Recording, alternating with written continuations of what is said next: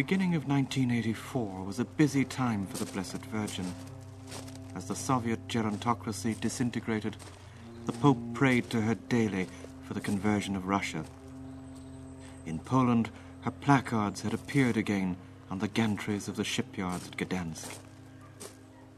Maronite Christians in Lebanon wore plastic rosaries while they planted cluster bombs, and in Salvador, her miraculous medals identified the skeletons of catechumens in shallow graves.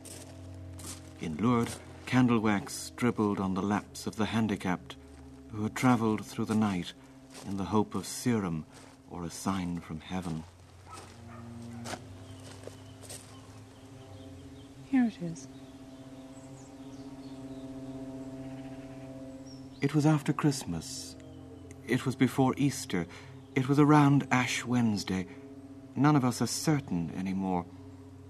All over the world, known and unknowable, the drama of the Epiphany, the oldest feast day in the Christian faith, had celebrated a terrified teenage mother who squeezed out a baby in a grotto full of silage and cow shit, and had commemorated as well the three trendy establishment types who followed their long-haired star to discover history's horoscope, and who were probably aghast at having gate-crashed instead the lice and afterbirth of a place called Bedlam.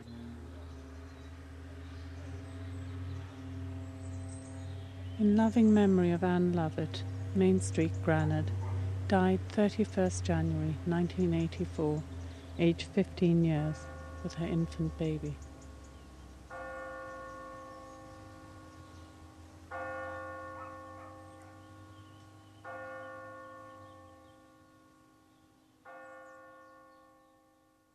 At the time, I was working in the Sunday Tribune as a general reporter, and it was a Saturday, and on that day you just took your orders from the news editor, whatever stories of the day were allotted to you. And at some stage, I think it was in the early afternoon, but I can't be certain of this, Brian Trench, who was the news editor at the time, took a phone call, and it was an anonymous caller who told him that a young girl from Granard had died earlier that week while giving birth to a baby.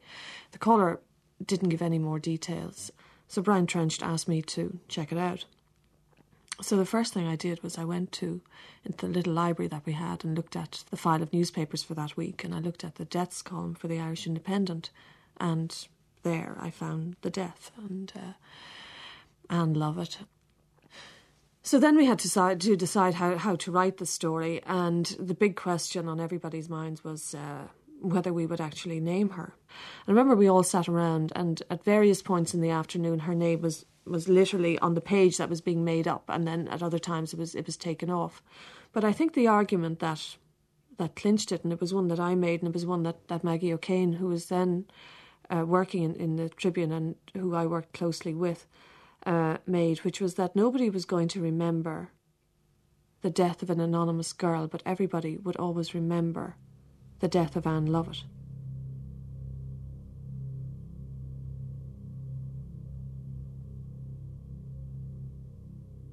My heart is so sad for poor little Anne Lovett and her baby. I know Our Lady took them both to heaven in her arms. There's a particular case, though, which always remains in my mind. It was 1940. Mary was an agricultural working girl, known then as a servant girl, employed by a farmer in this area. Like all her equals, she worked about 12 or 13 hours a day, beginning at 6 o'clock in the morning. There was no tap water. There were no hoovers or washing machines. Mary became pregnant, like so many of these poor agricultural slaves. Her lover was a married man from a nearby village, the father of 9 children. She was 28 years of age, a beautiful singer, and always in good humour. She was able to hide her pregnancy till about the 7th month, when one day the farmer's wife confronted her. Mary denied everything. Her employer didn't really believe her, but since Mary couldn't be replaced easily, a blind eye was turned to the situation. Mary continued in her work.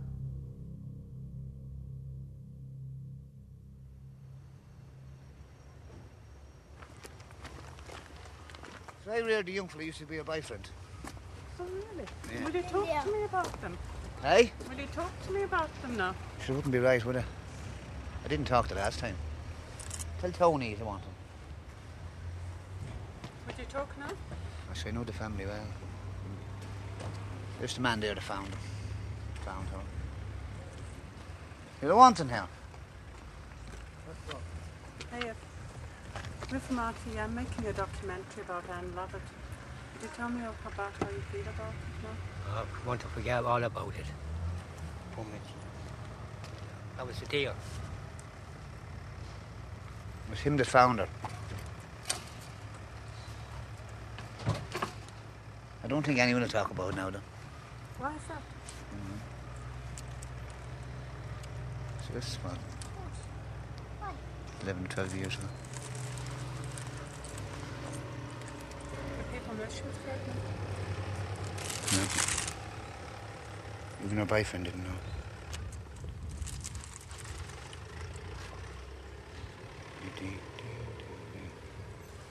I don't think anyone will mention anything about it, somehow. Because people got a bad name from the papers before.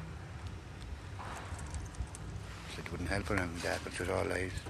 Do people still remember her around here? Don't know. Supposed to want to forget. Of course she's remembered.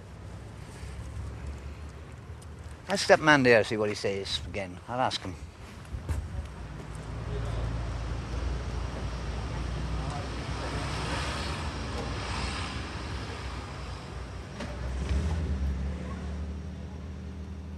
I grew up in a town like yours, where everyone knew everyone and everything. For me, the thing to do, the great escape, was walk the white line of the main street late at night, from end to end. If no cars came, I knew I was far from where I ought to be. For you, the game was different. We all have games. Let no one tell you otherwise. My game was a kind of dream, but I never knew if I wanted it to come true. I grew up in a town like yours where the wind blew in from the countryside and smelled of hope, but words cut hope. It doesn't take too many words, just the wrong ones or the right ones, depending on your point of view. Words on the street corner, the kind you think you understand. Words at the end of the road when you're not quite out of hearing. Words in hallways whispered so the kids are not supposed to hear. Words in shops caught in the lunch hour break. Did you hear? Did you hear? Did you hear? Hear what? Did you hear? Hear what? You won't believe. Words we want to run from, but there's no escape.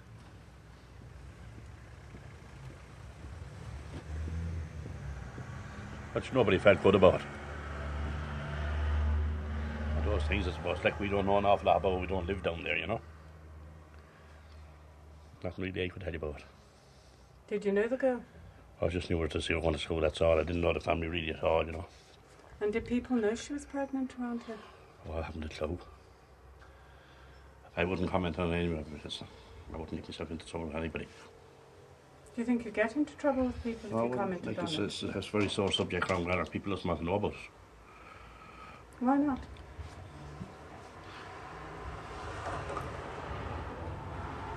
I have no comment to make on it anyway. Okay, thank you.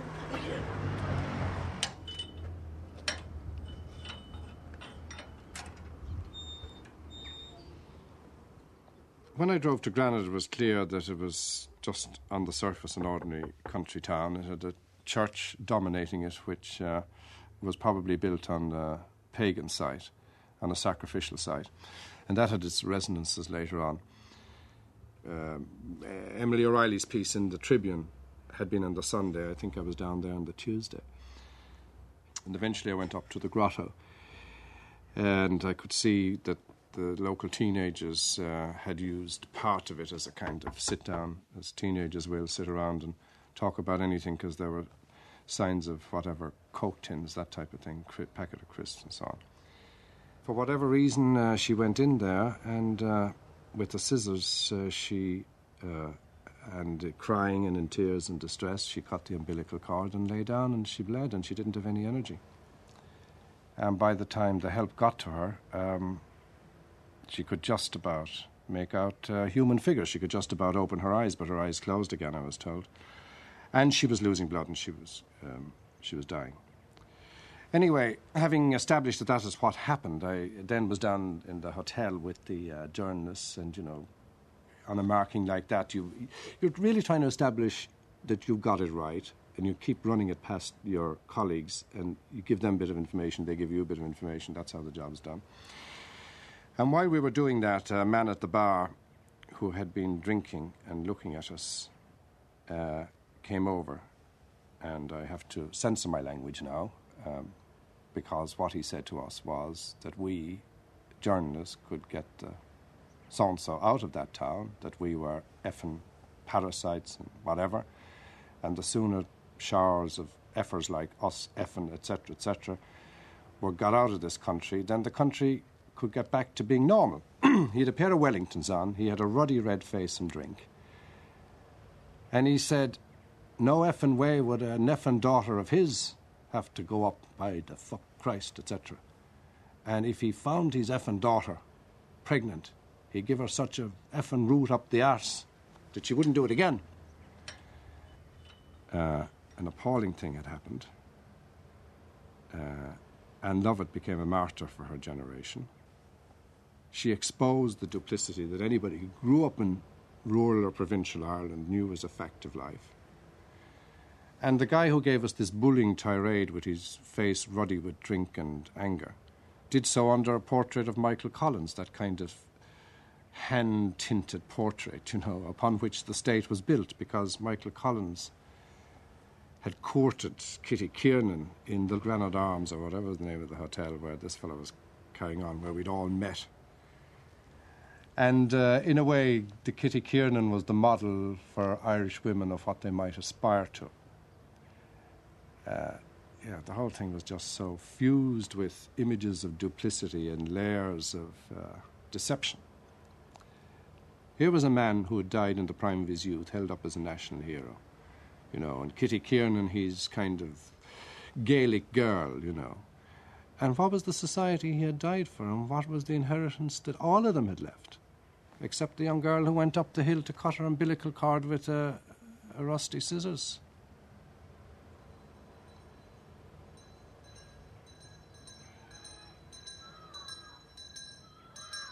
I grew up in a town like yours, and I knew the need to prove myself. But for me, it was easy. I just bundled up my soul and kept it to myself. You put your soul, more than your soul, your life and soul, on the line. Said, here, this is me, and this is what I am. I knew other kids like you. I remember them. No heroics. Kids who knew nothing and in some way knew it all. But for me it was easy. I see that now.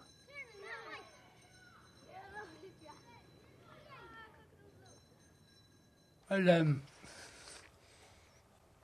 the town first of all got bad publicity about it anyway for a start off. And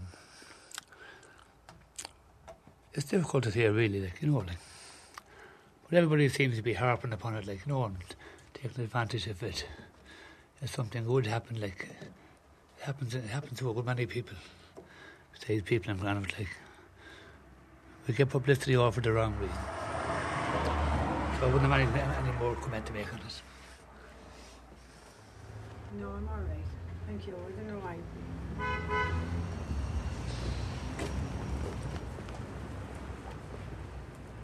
I went down to Granard a few days later, which would be to prepare a story for the following week's paper. By this time, a lot of other newspapers obviously had gone down, and I think RT had gone down as well, and I think the Today Tonight team had gone down.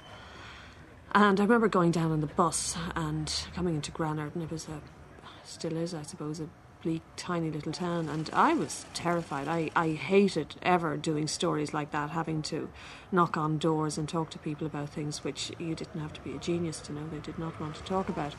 So then it was a case of taking your courage in both hands and going out in the town and literally, you know, going into shops or stopping people on the street. And we got short shrift from everybody. I mean, in one shop there was a young girl whom I reckoned would be about the same age as Anne and almost certainly knew her and started to talk to her, and I was berated by the shopkeeper. How dare I? But I remember then sitting one evening in the hotel, and the man who owned the hotel at the time was there, and some other man, I'm not sure whether he was a doctor, but he was a professional man, I can't even remember his name now.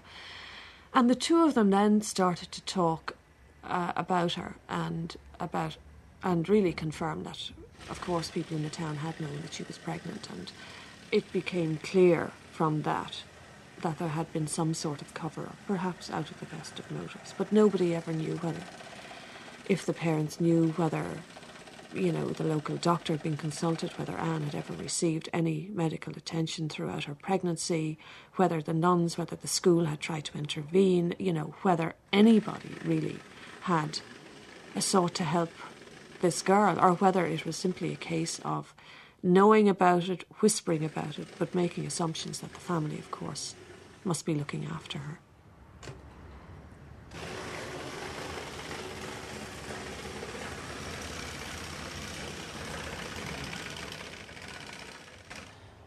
Oh, I love it. Oh, poor creature. An unfortunate incident, that was. It just goes to show the what happens in this society nowadays.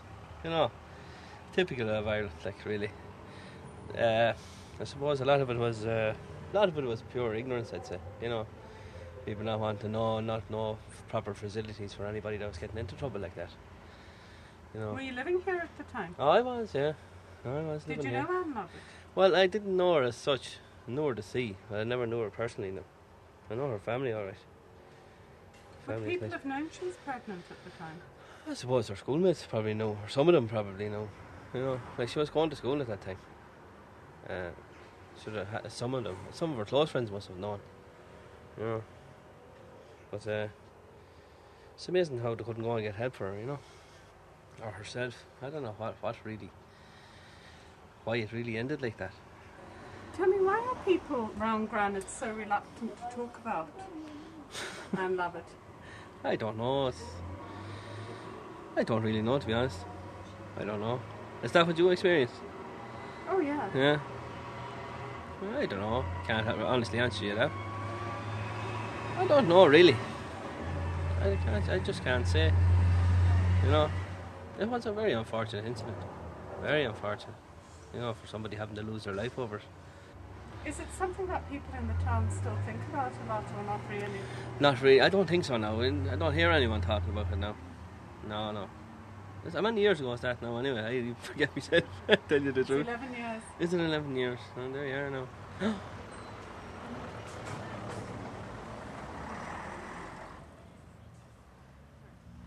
As I remember it now, the story broke on Sunday. It was, I think it was in the newspaper, and I went into Today Tonight. I was a producer in Today Tonight at the time, and Joe Mulholland, who was the editor, we have a meeting on Monday mornings.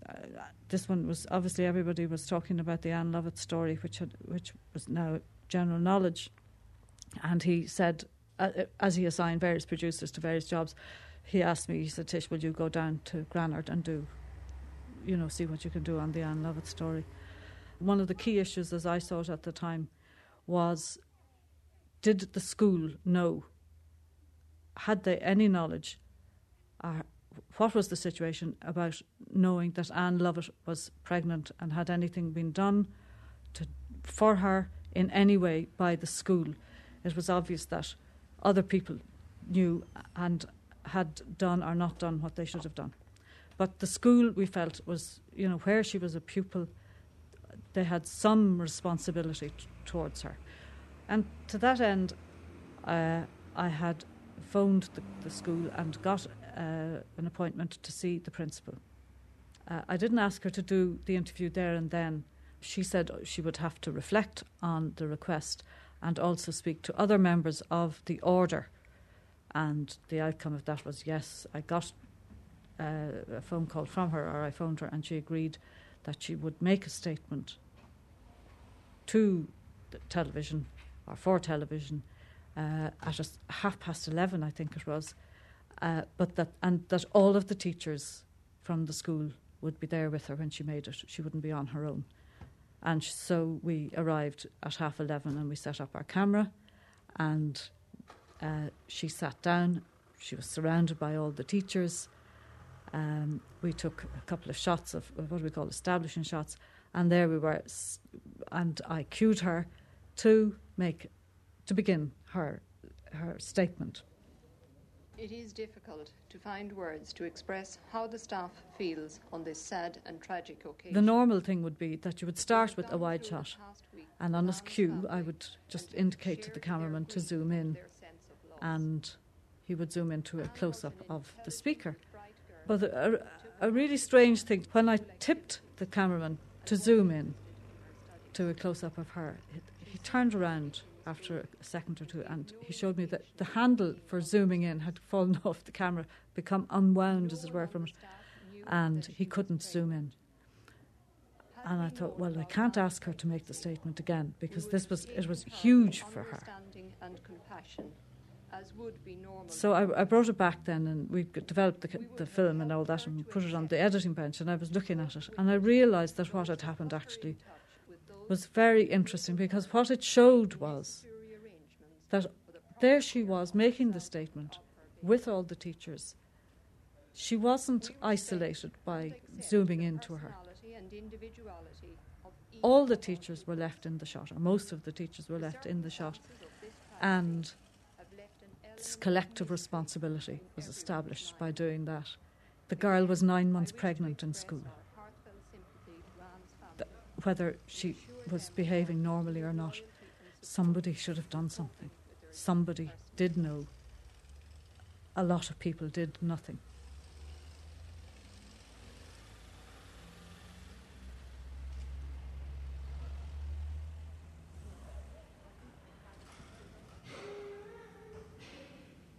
In the name of the Father, and of the Son, and of the Holy Spirit, amen. Grace of our Lord Jesus Christ, and the love of God, and the fellowship of the Holy Spirit be with you all.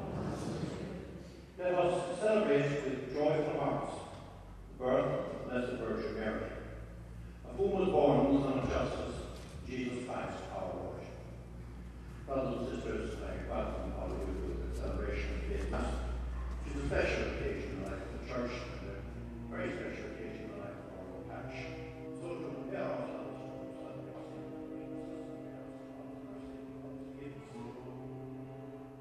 If only you had lived to see our holiday homes brighten the emigrant villages, and the heritage centres rise in the ruins of factories, you would have been motivated. If only you had seen the lives and loving kindness of our proconsular class and our conference delegates, you would have been empowered. Instead, your bits and pieces are dispersed among us like a saint's relics, eye socket and breastbone, the pointing, petrified fingers of the martyrs in our altar stones. All of us have designs on you.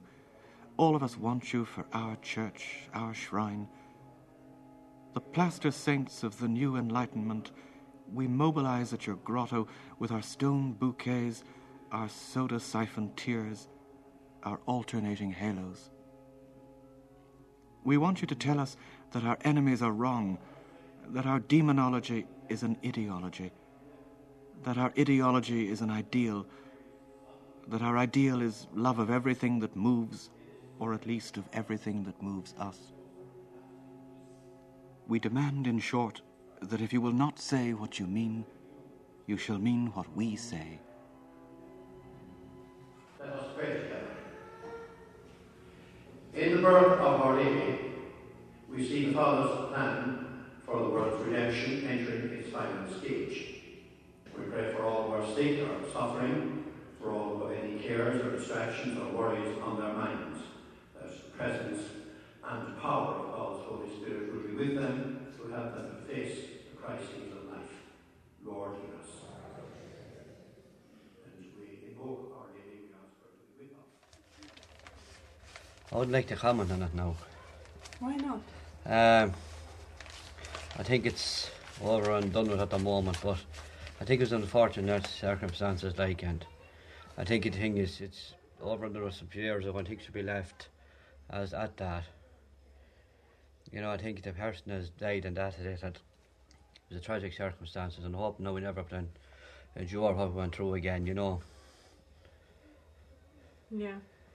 How did you feel about it at the time it happened?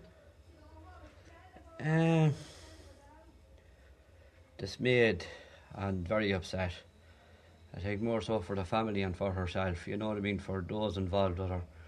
But even at the latter days, even at this moment, it still affects people, you know what I mean. We still have people coming around, like. Hello, my name's Lorelei Harris. I'm a radio producer from RTE.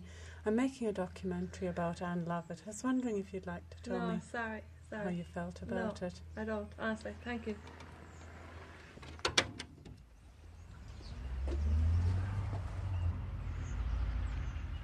Adults didn't want to talk to us very much, except those who genuinely cared, I think. And the young people, her own friends, were being kept indoors or had disappeared. I went and met a group of them somewhere, but it was under very strained conditions. And they were not talking. But there was awful tensions in the town between their generation and their parents. They were being blamed for it, you see. They were being blamed, you know, for bringing the spotlight on the town, on the poverty of the town, on the dysfunctional families. But in many ways, I don't think that town was any more dysfunctional or any more poor than any other part of Ireland. But you certainly got this Valley of the Squinting Window sense about the town. If you walked down the town, you felt you were being watched.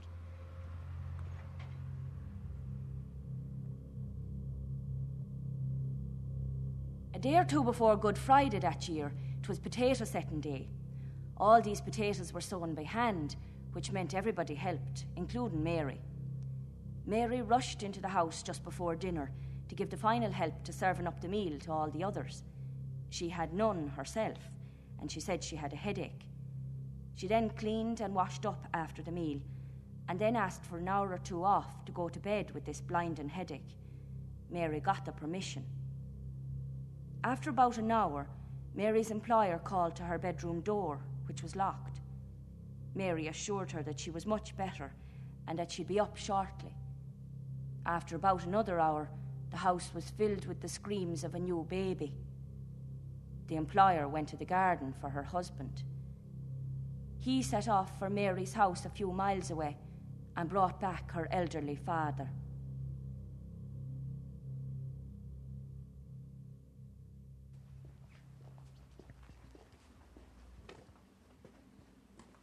That's my house. Disaster, really, what happened. Like that somebody didn't know that there was something, you know, that she was pregnant at the time. That even, neighbours or somebody, friends, didn't go and tell their mum and dad, or mum and dad, that they knew there was something wrong with her, you know. To see that such a young life was taken away so sudden. Did you know her at all? No, I didn't. I was just at the coming to Granard that time. You know, it just put you, you know, when you think of it, when you have children of your own, and think, like, she's gone, and the baby and all, the way it happened, left out in the snow and at the grotto. It's just a disaster. Do people talk about it much around here now? No. That's that kind of want to forget, really, what happened. Bringing it back up, brings back up all the memories again, you know. But she was pure little innocent girl, really innocent girl. That happened. That's all I can say. But it was one disaster for Granard. It was a black mark, really, that happened. I mean, Granard is a good place to live. It's just that it's something that did happen in it. And I think we shouldn't be kept down like Granard, you know, what happened in Granard at that time. You know, everybody is okay in Granard. Like, it's not just what happened in Granard, well, it's the people of Granard. No, not really.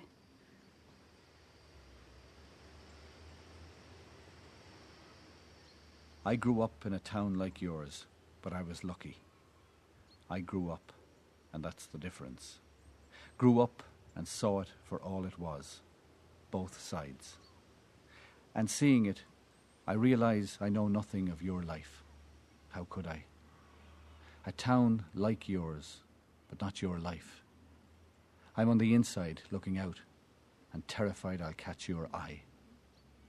The only things I recognise are the things that skirted both our lives. The flat rain on empty streets, soft sun at the end of a summer field, September fog on the way to school, dreams of music, whispered words.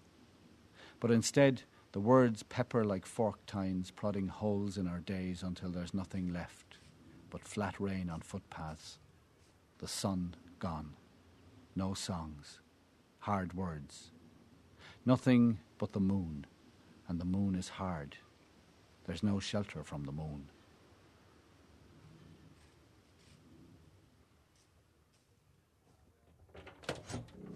Hello, my name's Lorelei Harris. I'm a radio producer from RTE. I'm making a documentary about Anne Lovett.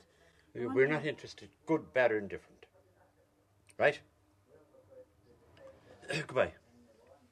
That's what you were up to for with the cameras in the chapel this morning too. Yeah, I saw one of your representatives on one occasion when there was a death in the Lovett family. And they actually went into the morgue and photographed the child in the coffin. Now, fuck off. You put that on tape for your life.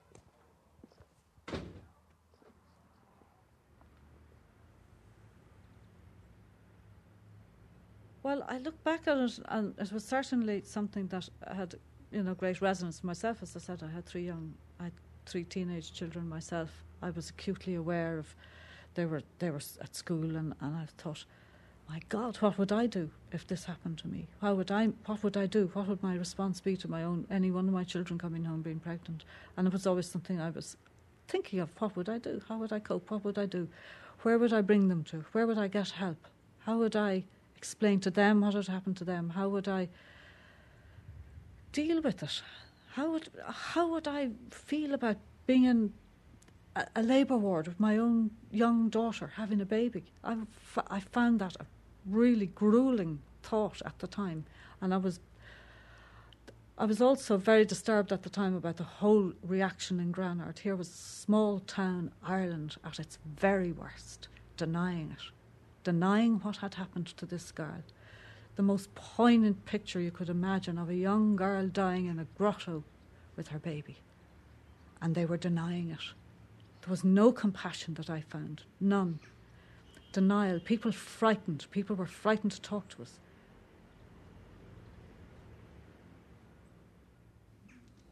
Oh, I didn't know the girl at all. Were you living in Granard at the time? Yeah. Do you remember what you thought at the time? No, I don't remember. I didn't know the girl at all. I don't know anything about her. Do you remember what happened to her? No, I don't know. You've heard of Anne Lovett? Yeah, just heard, but that's all I heard. Just heard about it. No, sorry, that's all I can tell you. I didn't know her at all. All right? No. Thank you. Okay.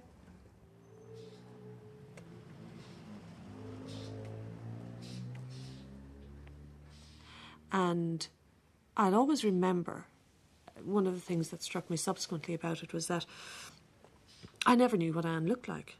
I knew somebody told me that she was very artistic.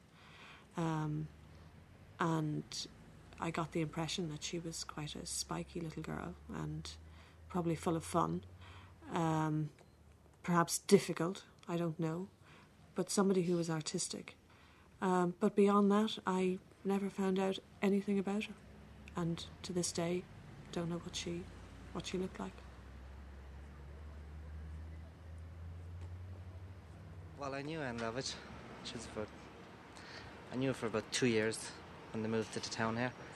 She's a nice girl, quiet, and she hang around with everyone in the town, and an ordinary person. The death came as a shock on the babies, and I'm sure people in the town knew she was that way. And especially where she had the baby, in such a small town, such a small community where people should help one another. A lot of people knew she was pregnant, but no one seemed to reach out to her. Why do you think that was? Probably of the father. If the person had to be a different father, she probably would have got more help. What do you mean? In the area that he lived in would be blackened, so no one would kind of want to help her. The people up there would have helped her, because a lot of them has experience of delivering babies, because from that area people are old and they had to deliver their own babies, and she would have got plenty of help. She could have been alive today. How did you feel when you heard that she died? Well, I felt shocked, especially at the reaction of the family and the people in the town, that they wanted it all hushed up and covered and done away with. Just sick in you.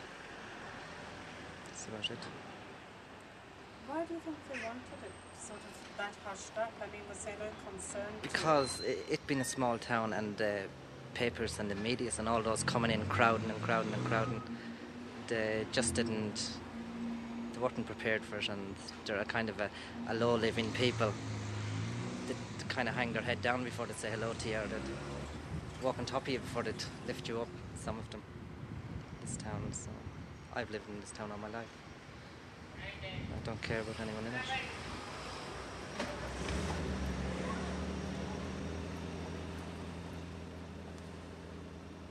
I grew up in a town like yours, but I got another chance. And I might have been the one muttering in the doorway, or I might have been the one I might have been. I grew up in a town like yours. It was as close as that, no closer. I grew up in a town like yours, and I thought that was enough. But of course, it never is.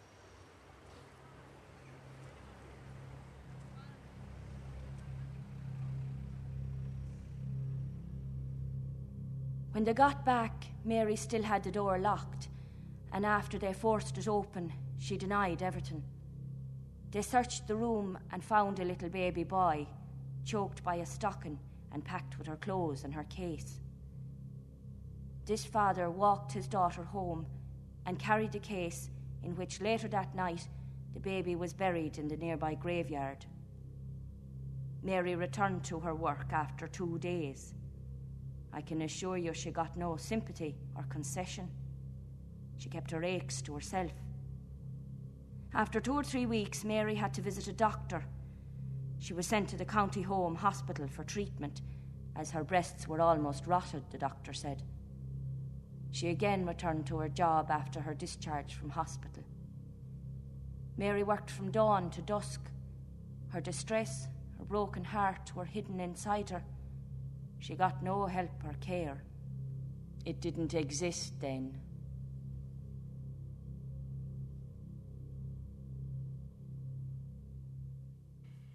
And a couple of years afterwards, one of the daily papers asked me to go down and, if you like, redo the whole thing, look at it again, see how the place was. And I set off and I walked around the town, and when I saw the amount of bodies that were up in Anne Lovett's grave, I just walked away. I couldn't do the story.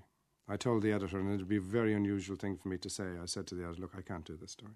I don't want to do this story. I feel I've done enough harm to that family, and I don't want anything more to do with it. I don't feel I should apologise to them, because they were caught in the crossfire of the trauma that was going on in this country, between the political establishment on the one hand, the media on the other, between the evolution of this country with all its self-deceptions on the one hand, and the media trying to come to terms and expose them on the other.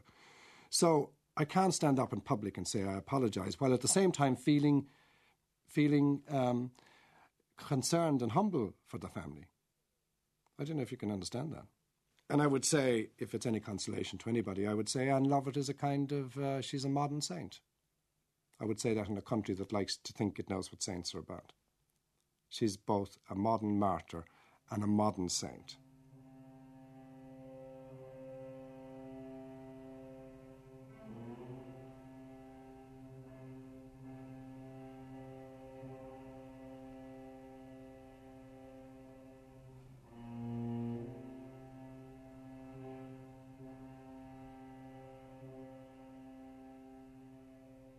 Russia goes on. Going on is what it does best. Salvador is not in the news.